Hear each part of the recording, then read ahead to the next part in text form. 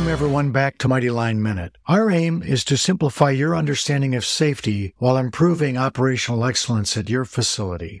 We will provide you with a brief yet detailed explanation of safety standards and regulations and boil them down so that they're easy to grasp. Let's get started. Today we will continue our discussion of NFPA 101's Life Safety Code, and in particular focusing on the area entitled Means of Egress.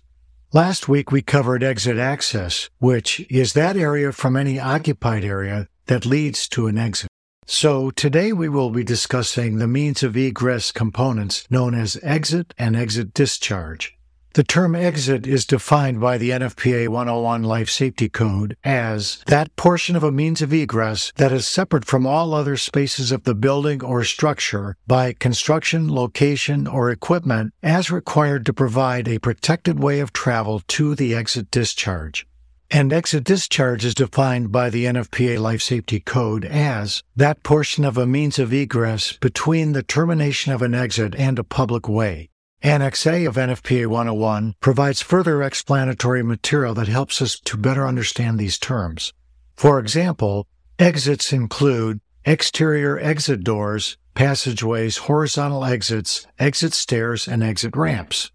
In one exit example involving a stairwell enclosure, the following is included: stair enclosure, the door to the stair enclosure, the stairs and landings inside the stair enclosure, and the door or doors from the stair enclosure or associated enclosed passageway that discharges the stairs directly to the outside.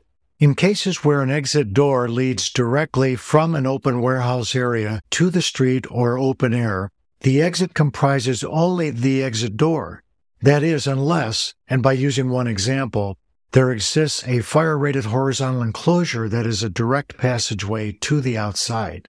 Doors from small individual rooms, such as hotel rooms, while constituting exit access from the room, are not referred to as exits, except where they lead directly to the outside of the building from the street floor.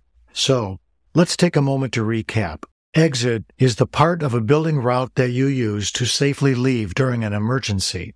It is commonly made in such a way that it's protected and separated from other parts of the building.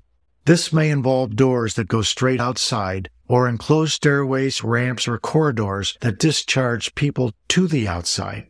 Exit discharge refers to the part of the escape route that goes from the end of termination of the exit to a safe place outside, like to a sidewalk or to an open outdoor space.